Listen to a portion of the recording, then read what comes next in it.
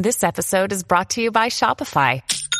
Forget the frustration of picking commerce platforms when you switch your business to Shopify, the global commerce platform that supercharges your selling wherever you sell. With Shopify, you'll harness the same intuitive features, trusted apps, and powerful analytics used by the world's leading brands. Sign up today for your $1 per month trial period at shopify.com/tech, all lowercase. That's shopify.com/tech.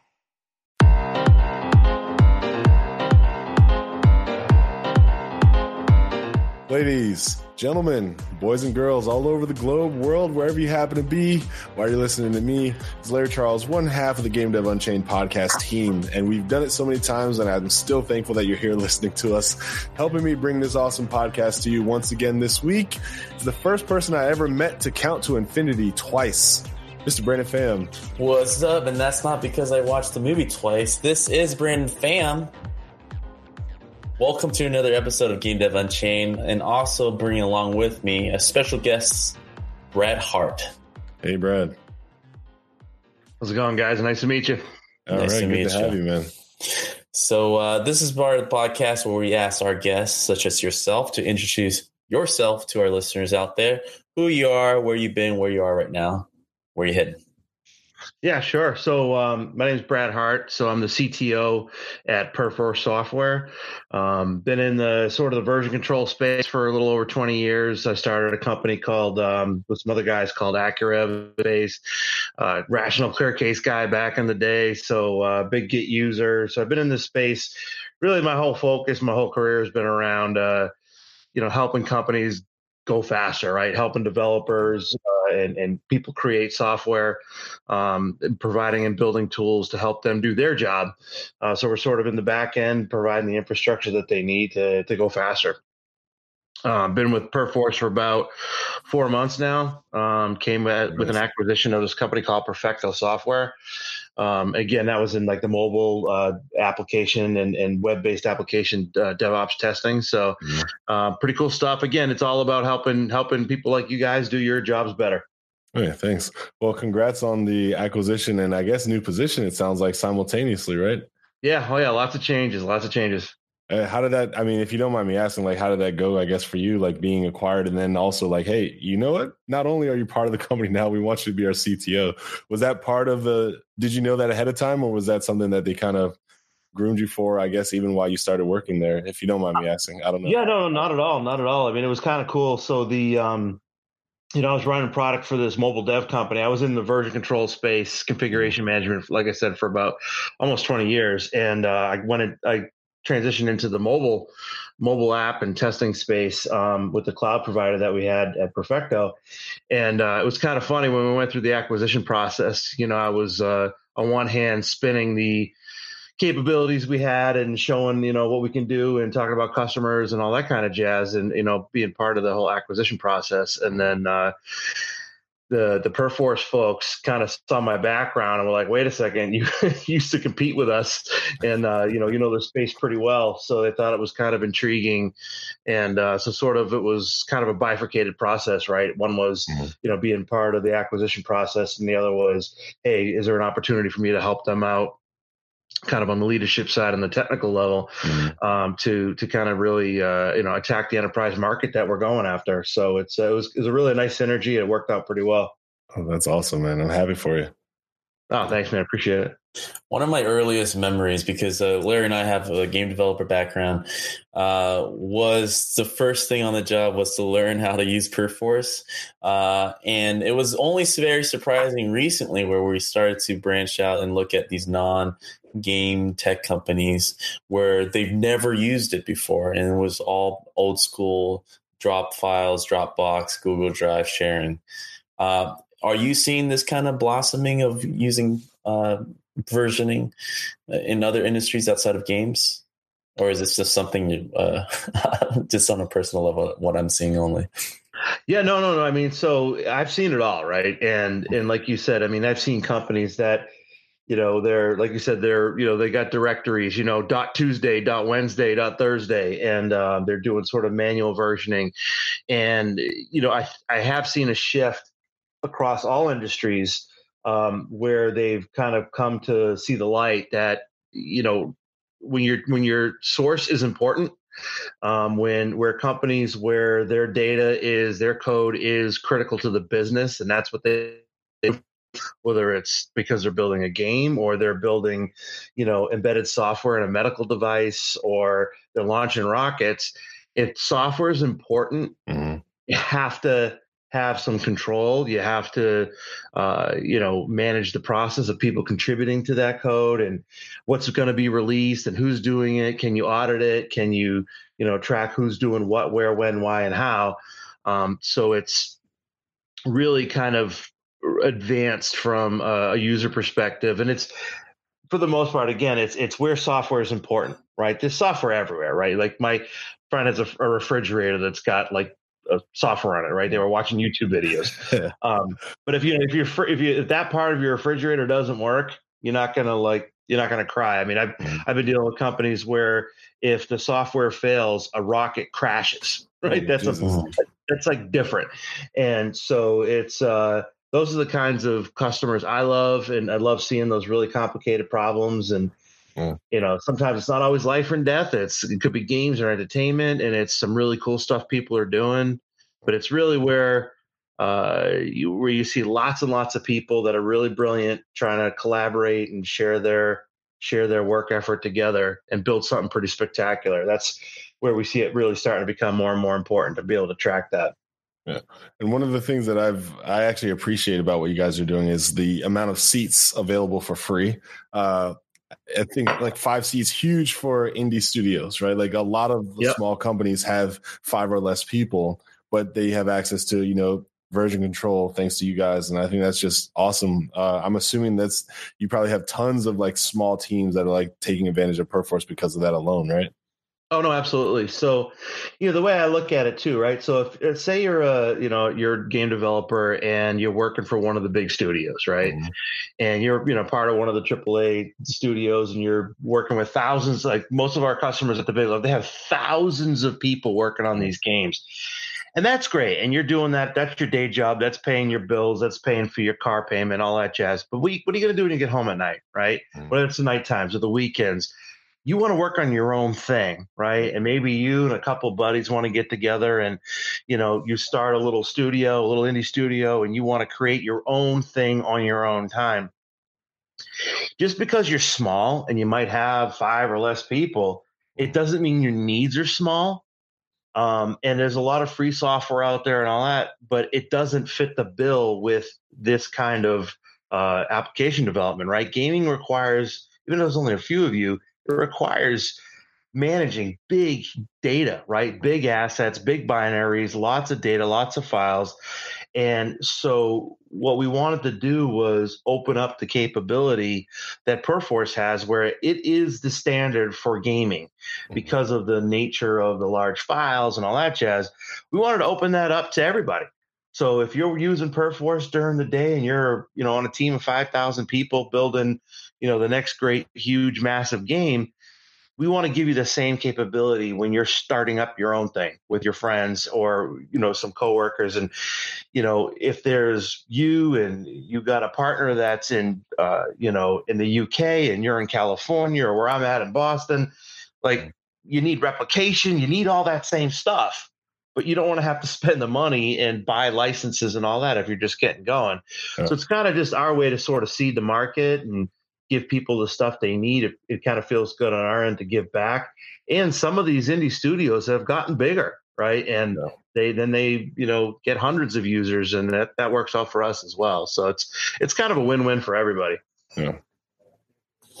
Yeah. I mean, the development of the indie space, the development of other industries finally getting onto Perforce has been a happy marriage, at least from the developer side. It's great. And it's mind-boggling to be able to go to another company and like they never really used Perforce before. I'm still so ingrained since my early development days to now, where versioning is so essential to what we're doing, especially when we make mistakes all the time. And so when was it when Perforce started catering and focusing towards these other developers besides the AAA developers who's been using the software for like 20 years? Yeah, so that's kind of been from a game development perspective. Perforce is kind of always, so it's really been around since '99, and it's kind of always been the go-to. And again, it's funny because I can speak to it as a former competitor, right? Mm-hmm. And that was kind of always the thing that we would bump into from my other company was, there was things that we were really good at, but when it came to people that were doing game development, again, just dealing with the large binaries, dealing with having to have multiple sites and the replication and the performance and scale, that was like where Perforce always had a strong angle. And it's all about scale and massive size. And, geez, we're dealing with customers now that, they're pushing through terabytes of data a day, and it's going to be petabytes soon as 4K is coming into play for games. And we also do a lot with entertainment. And a lot of that is kind of bridging across a lot of the technologies and tools that people are using in those industries. It's really remarkable what the company's been able to build to help these teams build their products faster. So, and I think really for the really reaching out to the last few years, reaching out to the educational institutions, right? So we just releasing something now where we're giving free support to the educational institutions, these free licenses to the small teams. Again, at the indie studios, 5 people or less. It's really something we've done over the last few years because we really want to seed the market.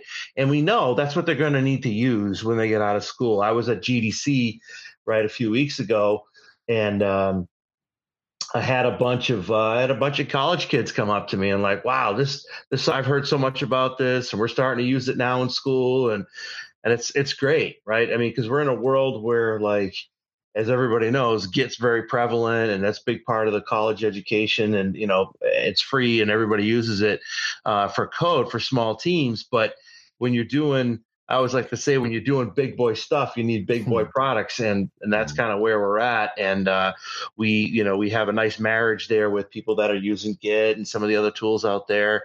But the big stuff that they need, that's where Perforce comes in. So we want to kind of give the smaller teams the ability to use the powerful stuff from day one, get the kids in school, starting to use it and learn it, and give free access to it and free support. So it's kind of nice. It's a nice way to give back. Well, for entertainment's sake, have you ever been surprised by any sort of client or person you saw using version control, using Git, or using even Perforce?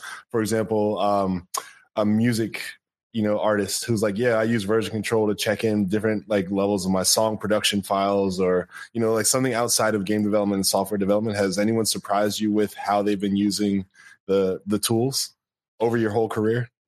Yeah, no, absolutely. I mean, I think there's some things that are extremely interesting. So I was dealing with a client, JPL, Jet Propulsion Laboratories, right? And it was, they were using us to build the software that launched the Mars rover, right? And it's, when you're on a phone call with them and they say, hey, if this thing fails, it's your fault, right?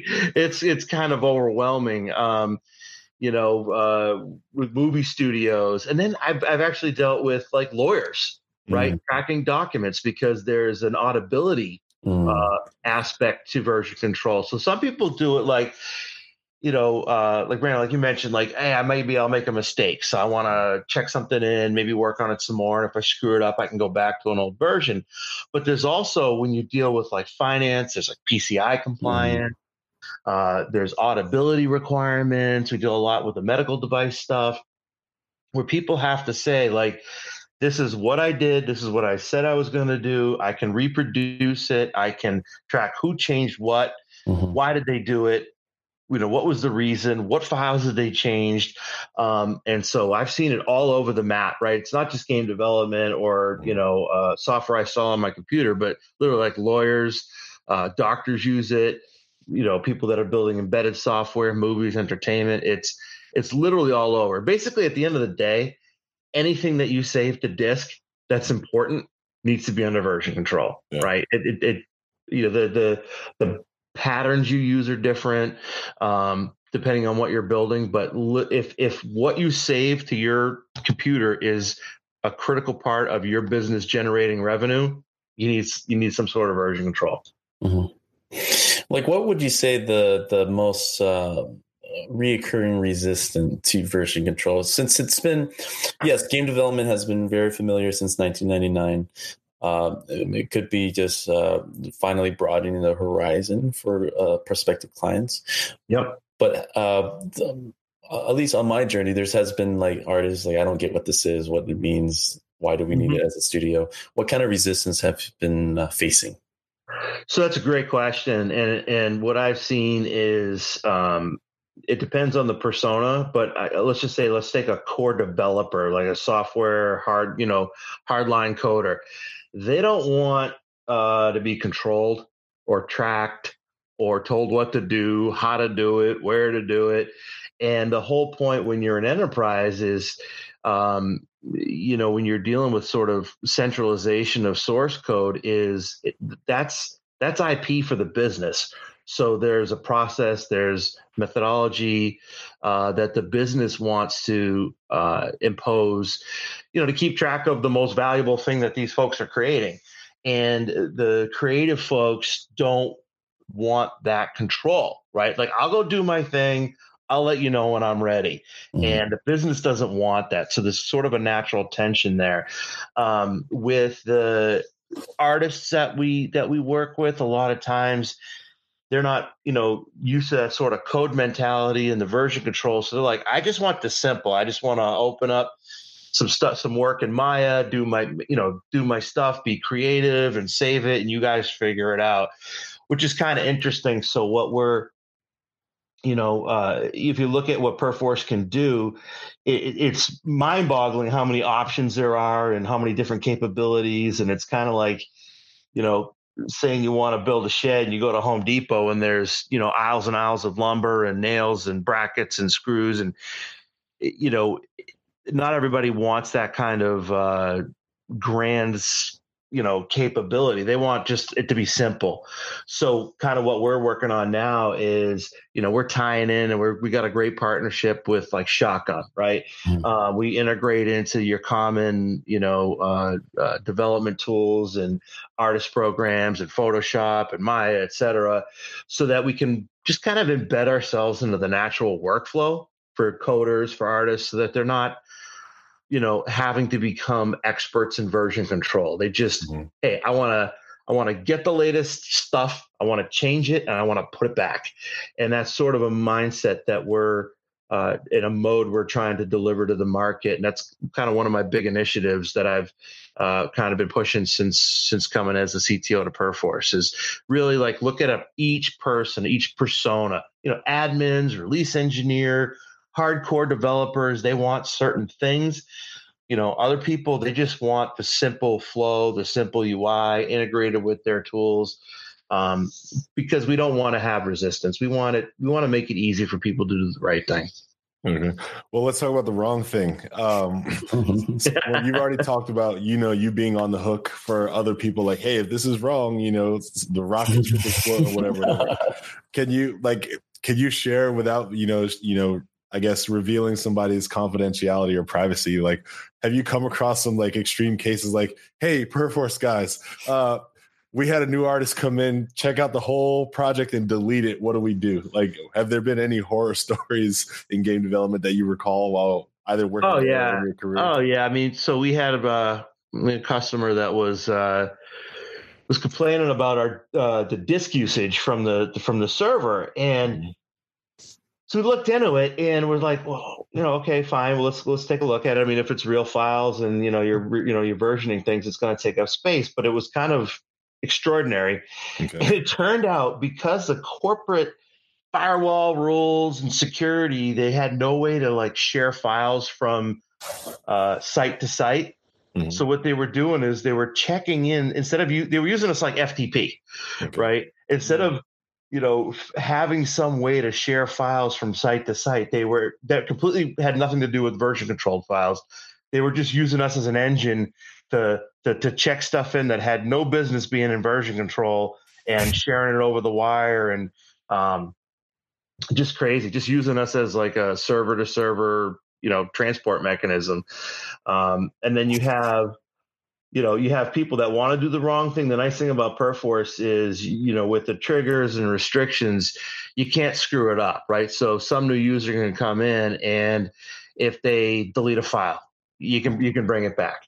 Mm-hmm. They can't obliterate a depot because guess what? There's restrictions. Mm-hmm. So the nice thing about good version control, good, industrial strength version control is the idea is anybody can come in at any time and do whatever they want. And you can always, reproduce history. You can always get things back. You can always protect people from hurting themselves.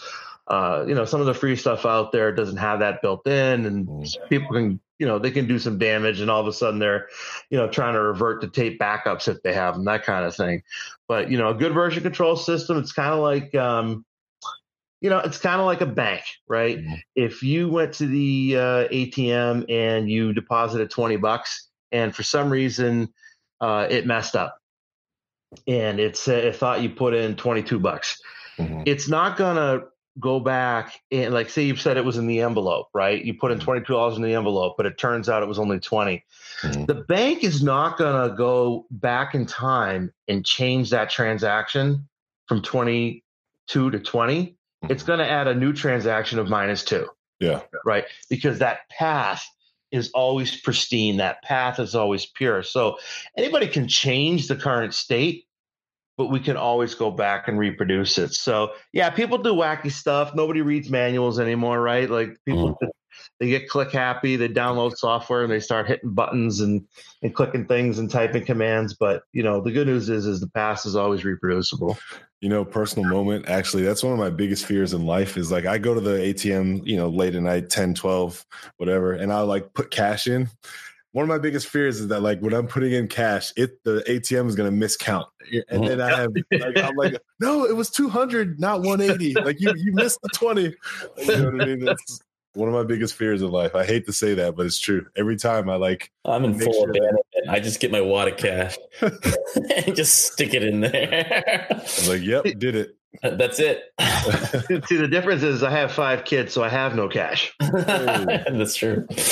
Oh, man. That's funny. So let's rewind the clock a bit. So obviously you've been in the game for a long time.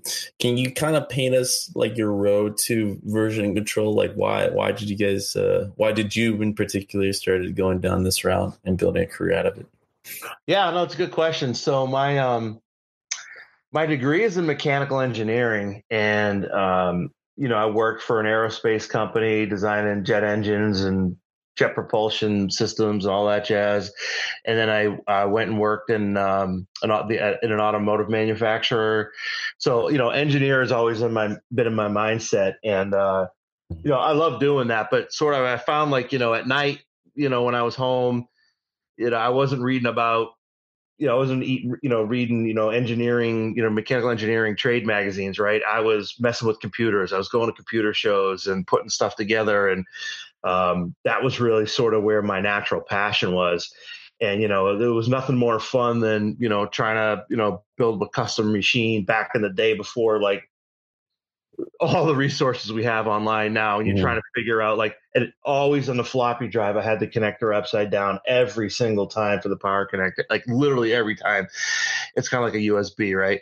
And so that was kind of fun. And then I got into, I took some more courses, and got into the software side of things. And my first job in the software, it's kind of weird switching industries, right? It's kind of tough, especially when you have a family, to kind of completely change, what industry you're in. But I wound up getting into software. And the first job I had was at Rational Software and support for ClearCase, which is old school, but it was like the big dog back in the day. Back then you had like PVCS was a commercial option. You had CVS, RCCS, SCCS. Those were the open source things that were out there. And ClearCase kind of changed the game from an enterprise level. So I was in support and doing version control there, and I love it because it was hard. Like I'm a little messed up like that. Like I like these really complicated, weird challenges. And version control at scale is extraordinarily complicated when you're dealing with thousands of developers and hundreds of thousands of files and thousands of simultaneous parallel branches of development and namespace versioning. It's really complicated, algorithms involved, and it was just a lot of fun, and it was really hard. And after I left there, so I started in support, became an account manager, and then I went into sales engineering. So it was kind of fun to get on the sales side of the house. And then I went off and did consulting. I worked at a couple companies, and I did some private consulting in the space, and then joined up with some other folks that had started a small company. And we built this company called Accurev, and it was pretty successful. We sold, in 2013 to Micro Focus. And, that kind of, I felt had completed my version control journey, if you will. And I was out for a couple of years, and like The Godfather, they pulled me back in, take it away. Once I was out. Exactly. But it's cool stuff. It's and I feel like the market's still underserved. I mean, there's you look at like the GitHub, GitLab, Bitbuckets of the world. They're great products serving the majority of, if you're writing code, right, the majority of people that are writing code are using those products. But the minority in numbers, but the majority of people that are working on complicated stuff, they need Perforce. Right? Big, huge monoliths, big games, complicated thing, medical devices, financial systems. And that's sort of the market that we're after. And I feel like they're underserved. There's a lot of problems we can solve, and that we're working on right now. And it's fun. It's like, I go to see customers, and I look for pain. I'm the pain master. I look for like, what hurts you? And then what can we do to make it better? It's kind of cool. All right. Well, my complaint is, and I'm not using Perforce right now. On my side project, we're using GitHub, but I remember many times being like, why is revert and check-in so close together? Why is it so close? What I mean? That's all I got for you. That's all I got. That's all right. That's a good one. I'll have to file a ticket on that bad boy. Yeah, do with it what you will. Yeah, we get no shortage of suggestions. I can tell you that. Oh man. It's very true. Like what you're mentioning, underserved industries. Like the last 4 or 5 years, finally, I'm starting to see other industries adopting Perforce, especially, and it was crazy that they haven't until recently. But I kind of want to expand the little details that you were talking about your road to version control, because you kind of share the same heartbeat as a lot of the indie developers that are listening to this podcast, where you had a very flourishing, stable career. You decided to kind of pursue your passion project with a family. Like what was that period like to talk to the wives? Like, hey, this is something else, because I'm sure you had to kind of restart a bit on that financial side to kind of get the ball rolling, and then finally being fruitful and selling your first company and everything. Yeah, no, that's a great. I appreciate you asking that, and I don't think a lot of people really appreciate how hard that is. At the time, I had a decent career and things were going pretty well. And when I decided to go down this, startup route, I had 3 kids, and my youngest was less than a year old. And I came to my wife and I said, hey, listen, I think there's a better way to do what I'm doing. And like, I'm really good at this job. And like, I was very uniquely qualified to manage and wield ClearCase. Right. And, there was no option to not get a job. I mean, it was, a requirement as a dad and a husband, like I had to provide. And my wife's like, all right, how much money is here invested in this little company? Like, there's nothing. Yeah. And it was a little bit of a leap of faith. And, it's like, I was so sure that it was going to work. And it basically at the end of the day, and I don't know if it'll help some of your listeners, but I really felt like the success and failure was going to be dependent on me And that's kind of the thing that you get when you work at a small company, right? And you start some of these shops. I mean, I'm sure some of your listeners sometimes get frustrated working at some of the bigger companies that they might be working at where, they're a voice, but they're just a voice or another number. And when it's, the success or failure is on your shoulders, it's a little intimidating, but it's kind of exciting and it's kind of cool to have that level of control if you really believe in what you're doing. And I really did. And it was, again, like I said, it was a little bit of a leap of faith, but I really felt like I couldn't not succeed at this because I knew the problems that were out there and I knew there was a better way. And I trusted that, like, for the first time in my career, that the success or failure was based on my personal actions would have a huge impact, not hoping that somebody above me was making good decisions. Right. And, obviously that doesn't always work, right? You hear, the success rate of startups and all that is not great, but boy, when it works, it's a cool lesson. And then there was, quite a few people that launched careers in this space at my company, right? It's they're still to this day, they're working in these fields and now they've gone off to work at other companies and they've got great jobs. And that's probably one of the things I feel the most proud about, right? I helped a lot of customers, but being able to help build a company and launch some other careers and do it the way I wanted to do it, I think that was a great level of satisfaction. All right, Brandon, you see these two scenes? Yeah, I see it. Okay. Which one do you think was made by me and which one was made by the professional artist? This is a tough one, man. I'm going to lean to the left. It's a trick question. I made them both, but you could tell. Holy shit. Yeah, dude. I got to thank you 100% for showing me about Quixel, Megascans, and also all the models that they had available for me to just populate my scenes with. People can't tell the difference, and I'm taking all the credit, by the way. So, oh my God. Megascans had upped your level. Level design art means a whole different thing with Quixel helping you now. So if you guys want to jump your game, no matter what discipline, how small your studio, if you're just working on a project yourself, Quixel Megascan is your answer. So go over to Quixel.com on checkout. Make sure to use our code GDU10 to get the first year 10% off. Yeah. This is a major deal. You should take advantage of it right now because photogrammetry assets, photogrammetry texture is the wave of the future. If you don't believe us, if you don't believe Quixel, how about Epic, right? Yeah. So GDC, as their showcase, use Quixel demo to showcase how the power of Unreal is up in the skies. Yeah. So this is a tool that you can utilize right now. So make sure you go to Quixel.com, right, at checkout, use GDU10 to get that discount. And again, that's a discount of every month. January, 10% off. February, 10% off. March, 10% off. For the entire year, you're getting that 10% off. No other company gives it to you like that. You definitely got to thank the guys at Quixel for that hookup. Go check it out. GDU10. Like one of those being at the draft table, right? Yeah. Getting ready to pitch to your wife about this venture. Did you give yourself measures like timelines or hurdles or like, hey, I got to get to this point by this month? Like, how did you kind of have controlled chaos of the situation? Yeah, that's tough. I would like to say I had a whole ton of forethought there.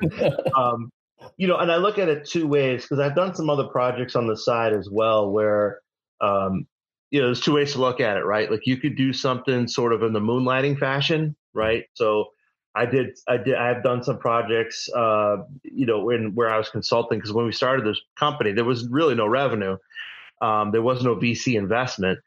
So I was also doing some consulting on the side and seeing if maybe that would turn into a business. And that's the nights and weekends thing. And I'm sure a lot of you guys tell me if a lot of the folks that you guys are dealing with, your listeners are, they get home at night, they, turn one hat to the side and put on another one and they start cranking out their own thing. Right. Yeah. And that's one way that's a very safe way to do it. And can kind of give you the chance to see how things are going before you make a big commitment. but I would definitely put together a 3, 6, and 12-month plan, right? How are we doing up to 3? And if you're not seeing progress, after 6, 12 months from a business perspective, if you're not getting interest, then a lot of times you got to look and reevaluate, right? Like, is this thing a hobby or is this going to be a job? Mm-hmm. When you do it all in, right, like I did, where I quit my job and to do this, it's wicked scary. And the benchmark is am I paying my bills, right? And there was times where I wasn't. At one point with the company, one of the co-founders came up to me and he's like, "Hey, Brad, listen, we got enough money we have 7 days left of money in the bank, and like we got to sell something." So we went out and me and the sales guy we went out and we closed the big deal.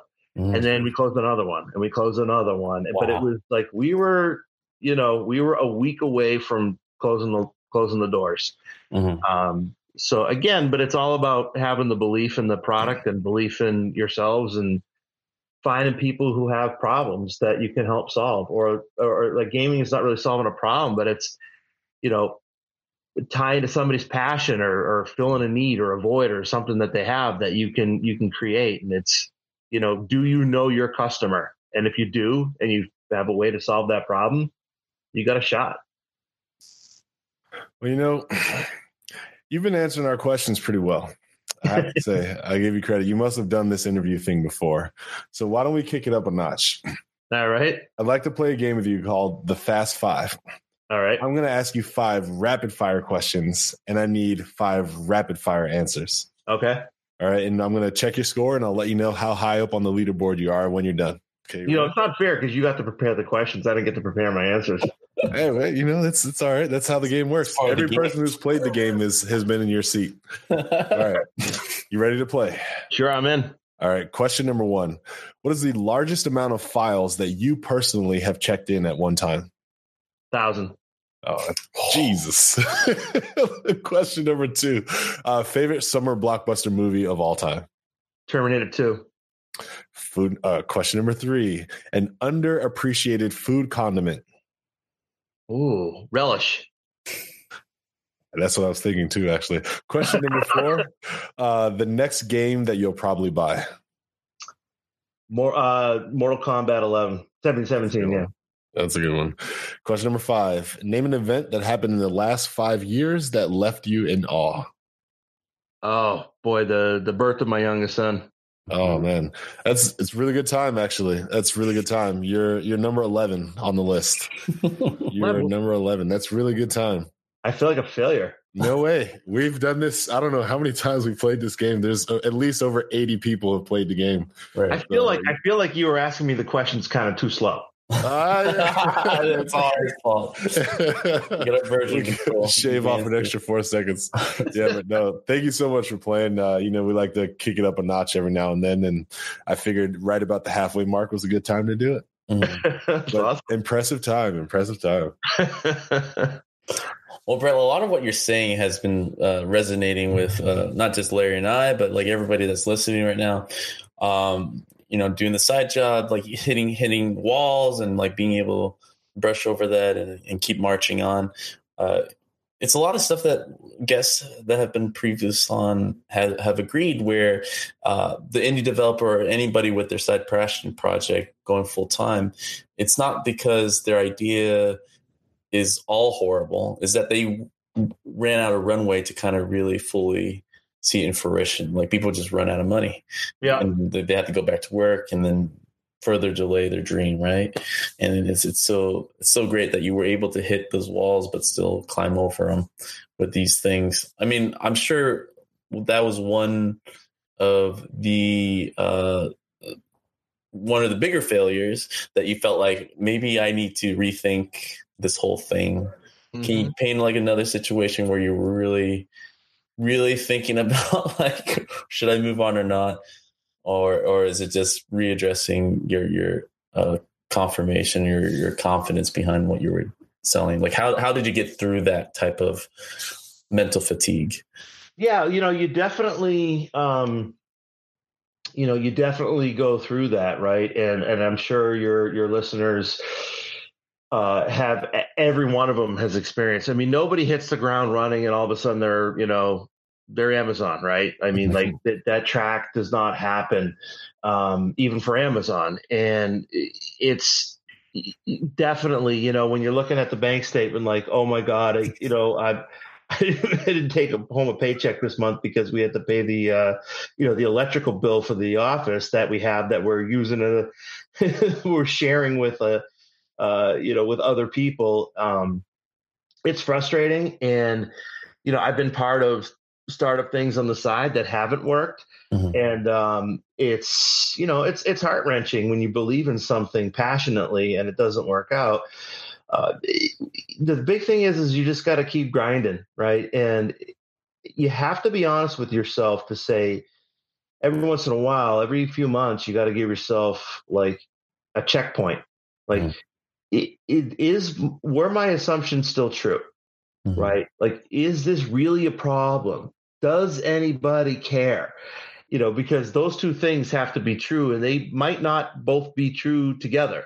Right. Sometimes you could be solving. I've seen way too many startups where people, they're solving a science experiment, if you will. Right. They come up with some really cool technology, like amazing, because they're brilliant people, but nobody cares because it has no real world value to another business to the point where they'll buy it. Right. And so I think you really have to, look at your market. And if you really can be honest and get other people to help evaluate, other people in the field, peers, to look at and say, yeah, no, this problem really does exist, and what you're building meets the need.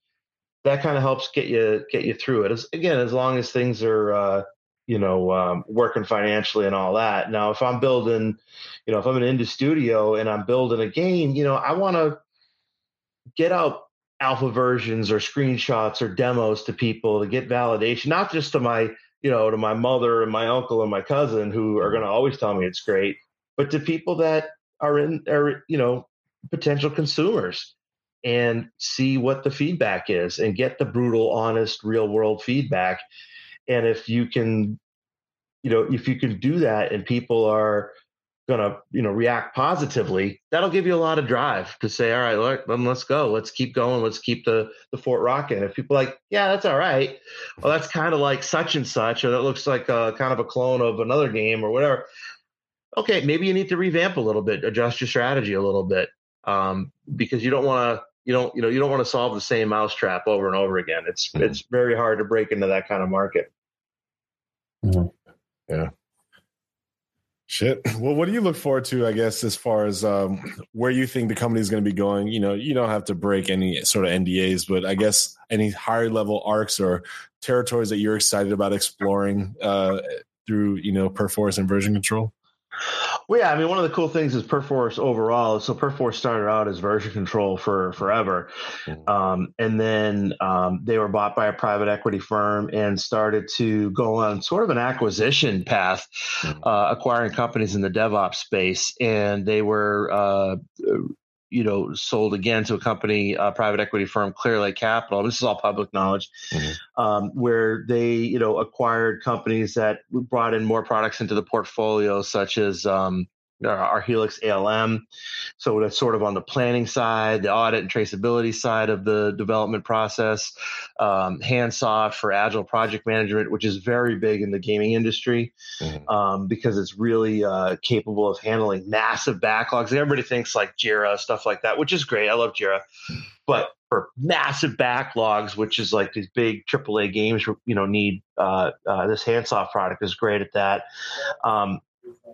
They acquired my company that I was working at, this company Perfecto, for mobile testing and web-based, automation testing in the cloud.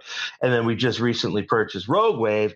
Again, it's a whole set of litany of tools in the DevOps space. So what we're really doing, which is exciting, is we're kind of being sort of that consolidation engine where we're focused at DevOps at scale, right? So what sort of differentiates us as a company, and certainly on the version control side, is we're looking at environments where we can help customers where the software or the digital assets, whatever it is that they're building, is critical to their business. It's revenue generating. And then it's big, it's complicated, it's nasty, it's hard. We're bringing tools to the table, and we're acquiring companies that can help meet the needs of those kinds of environments. So for me, I kind of go back to what I was saying before, is I like it when it's difficult, right? I don't like the easy path. The worse and nastier it is, that's my playground, right? Because that's where I feel like I can make an impact. So on the version control side, we're doing a ton of work on, componentized development capabilities, managing interaction between what we do and what Git does in these scaled enterprise environments, really scaling the whole DevOps process for, large organizations. So for me, it's really exciting. Like I said, it's an underserved market. There's a ton of opportunity for us to help people. And it's nice because when we get into these environments, when we help people, we save them millions of dollars when you multiply times the number of users that they have. If I can save, company X with 5,000 developers or artists, an hour a week per developer, I'm literally saving them millions and millions of dollars a year. Mm-hmm. And those are fun problems to solve. Do they ever just give you a tip? Like, hey, man, thank you so much for those savings. I wish. I just want one of these gaming companies to give me a free game once in a while. That'd be nice. Oh, man, I can take care of that. Like, here you go. If I start a gaming company and we make games, I'll give you a free copy every now and then. I'll give you some free support. Oh man, see, you see that? I just won. Dude, that's awesome. Yeah, I would love that, man. I would love that. Yeah, no, we'll never get any kickbacks. It's crazy. You can always pipe into their IP server and just download their Exactly. It'll be on eBay in 10 minutes. Yeah, there we go. Done. I mean, like, it's interesting to see that these. I mean, I guess you guys will be thrilled once the whole world uses Perforce, right, in some way. And we are fastly becoming a computer world where every business is kind of connected in some way or form, and especially with software development, but like unexpected ways as well. Is there... What is the next stage? like all these talks about AI and all these different things, and like the future of smart driving cars, it's so dependent on data being shared. And do you foresee Perforce playing a big part in all that? I mean, I guess that's the whole idea, right? Yeah, I mean, so I think as we build things out, again, software has always been important where it was important, but it's becoming important in areas that it didn't used to be important, right? Like cars, right? Software in cars back in the 80s, was like, oh, I got my check engine lights on because my oxygen. yeah. Right. And that, OBD1, right? Oh, man, But now software in cars could kill people if it doesn't work. Mm-hmm. Right. So it's becoming more and more important. Then as you look at, IoT, things like that, software is being part of, running these distributed systems and managing data from vehicle to vehicle to the satellites, back to the, maintenance centers. I mean, and all that needs to be very carefully written and tracked. And when you deal with automotive, when you've got like ISO 26262 requirements, or, medical devices with the FDA 21 CFR Part 11, like these audit requirements, software is getting, there could be software on a chip that's in your heart, right? Like it's got to work.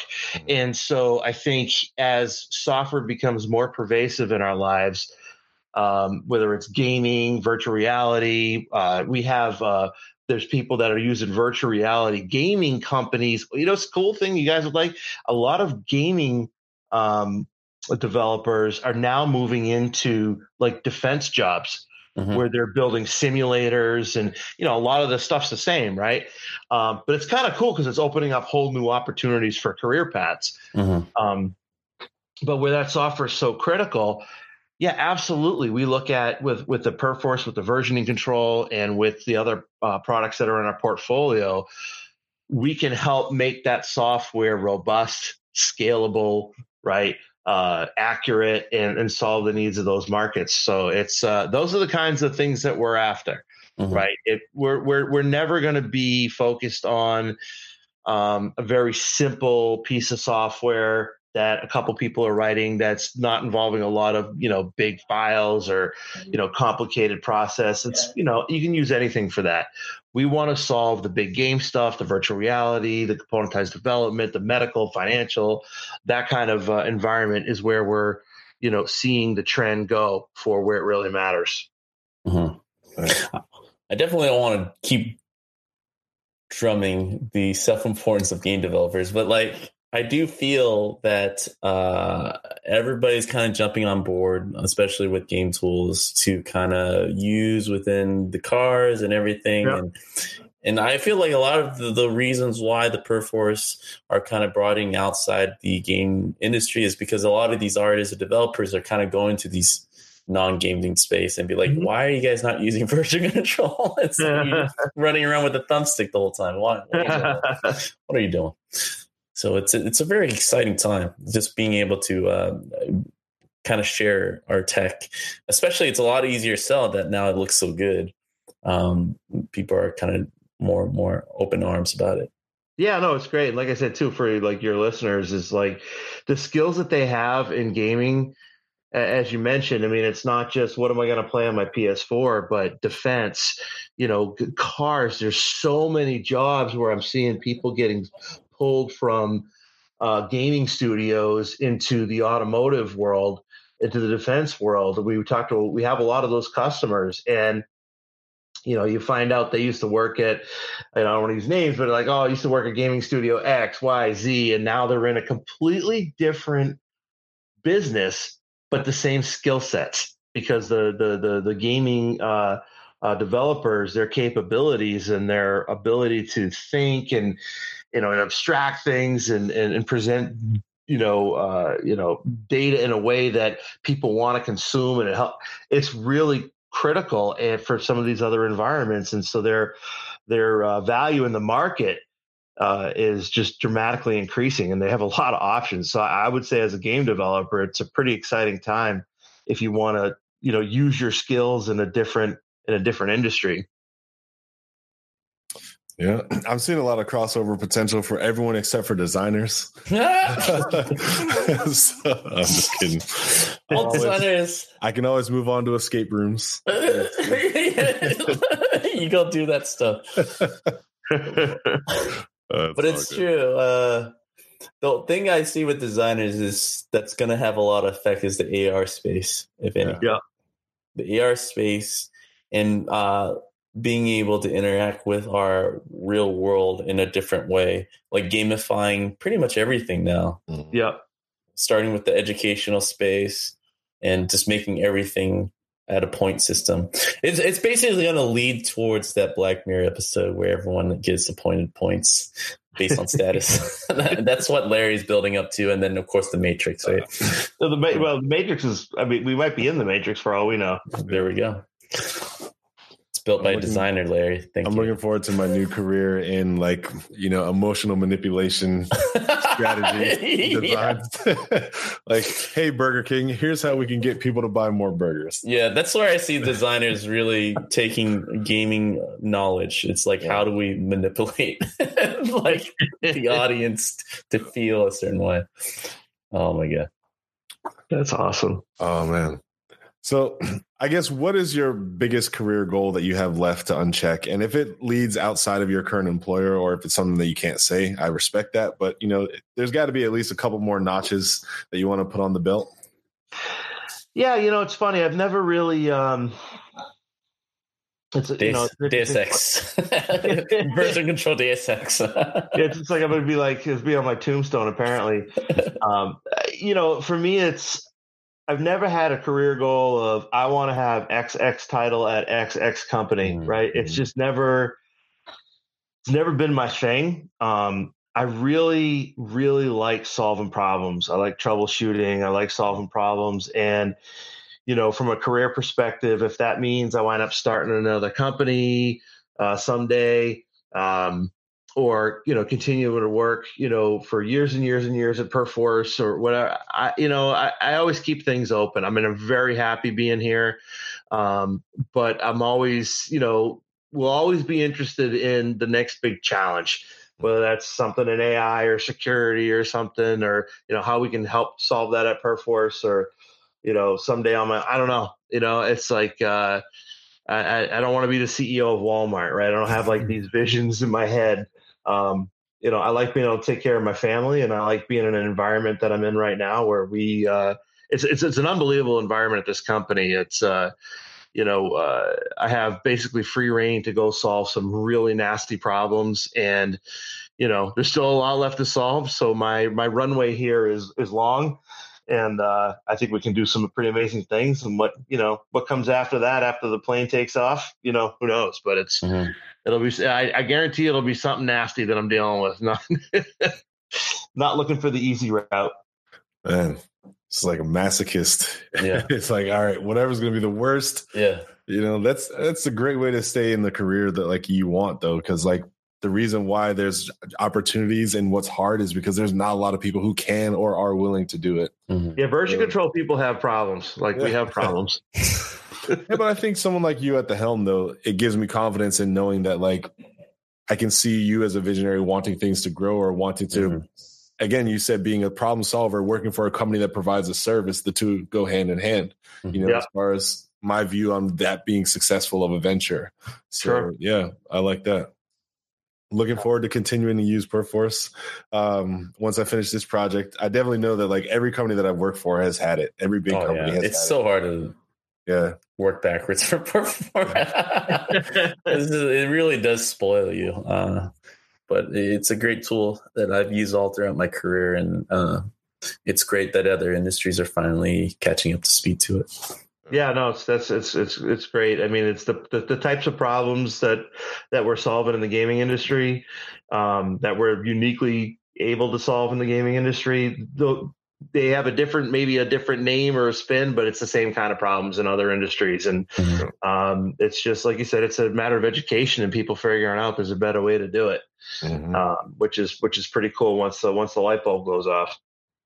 Last question for me. What is the most common problem that people keep hitting you guys with at Perforce? What is like the most common issue that you just once and for all on our podcast? Listen, guys, this is it. Here's how you did it. Oh, like the most outstanding issue, or as in like the most popular, most common, like you hear whenever you talk to somebody about Perforce or like what you do, they're like, oh, okay, here, like how do I check things in? Exactly. What is the most common issue that you run into personally? I guess? Well, so it's funny. I've been meeting with a ton of customers since since I came over in January, and because we have the ability to scale and federate our topology with the servers like globally. And we have customers that have literally hundreds of servers that they're using to manage 8, 9, 10,000 users that like nobody else can do that. There's no other solution in the market that can possibly handle that kind of environment. And it's because we allow you to federate things out and replicate and, federate out the workload, if you will, is that people are like, how do I upgrade all those? Right? Or how do I monitor all those? And, so we're doing some pretty cool stuff now to try to make that a little easier to do. And I think that's a big thing that we're working on that people are excited about, is because we give you the tools and the ability to scale like this, then it's like, okay, now how do you manage all that scale in that environment? Because it's unheard of in any other tool in the market because they can't do it.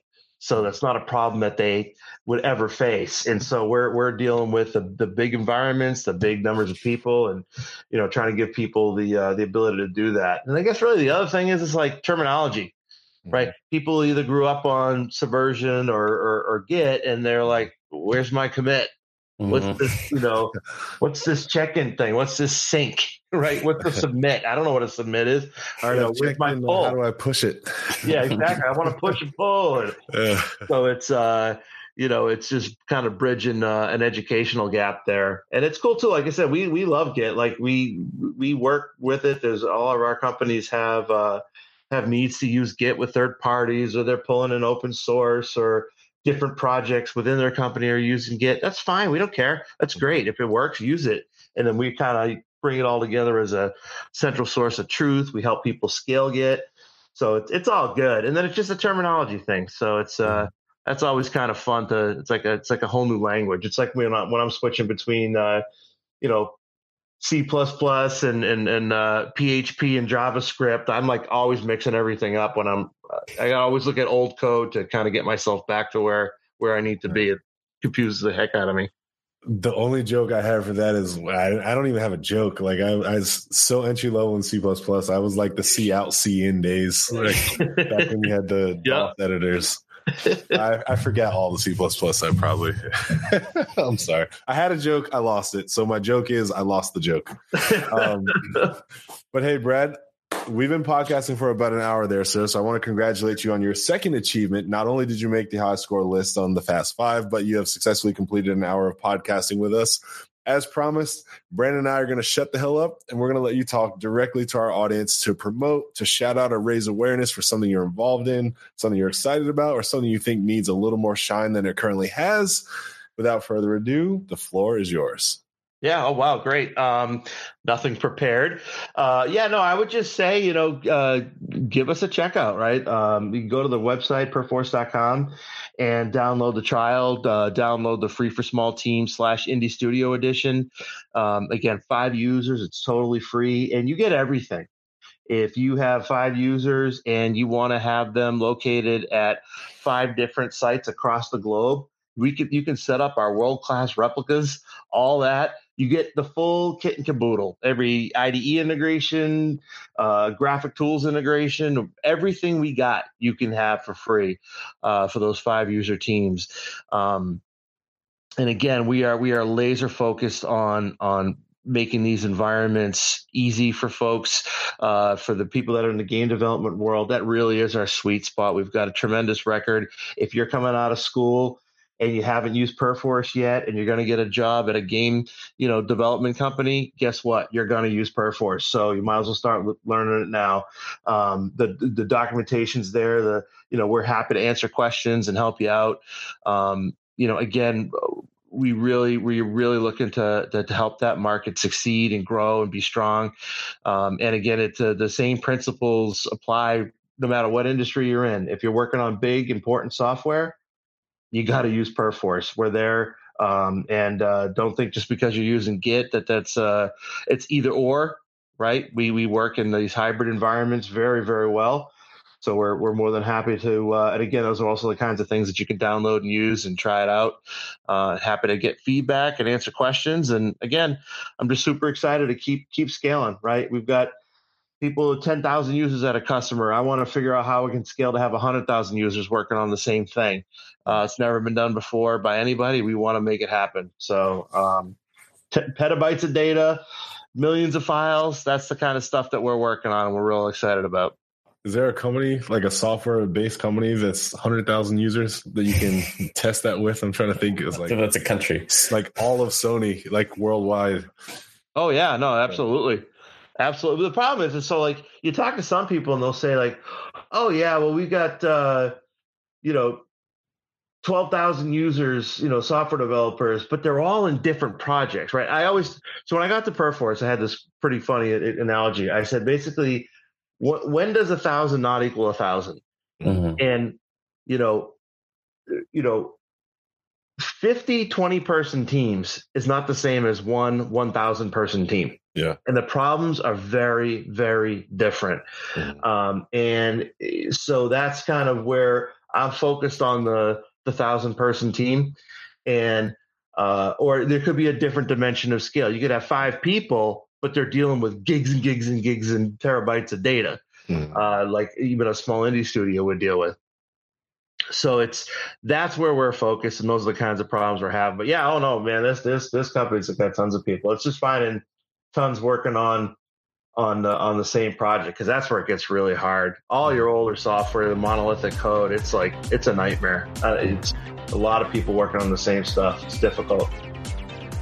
Well, Brad, I really appreciate you being on this podcast with us tonight. I'm Larry Charles, and I'm going to say goodnight. Thank you for joining us. See you guys all next week. Thanks, everybody. I appreciate it. So thanks for listening to our podcast. I hope that you're a subscriber, but if you aren't, please feel free to follow us on any of the major podcast platforms, especially iTunes or Spotify. You can find show notes and more resources available to help you become a successful game developer. Just go on over to our website, www.gamedevunchained.com. If you're interested in keeping the conversation going, then definitely come check us out in Discord, where we chat in real time, for after show Tuesdays to discuss episodes, and feedback Fridays, where we share screenshots on the projects that we're currently working on. If you go over to patreon.com, you can support our podcast financially. And if you do so, you get access to Life Unchained, our on-the-pulse, unfiltered game dev gossip content that we make exclusively for our Patreon supporters. And as usual, you can keep in touch and follow our happenings on Facebook and Twitter. That's Game Dev Unchained, the podcast.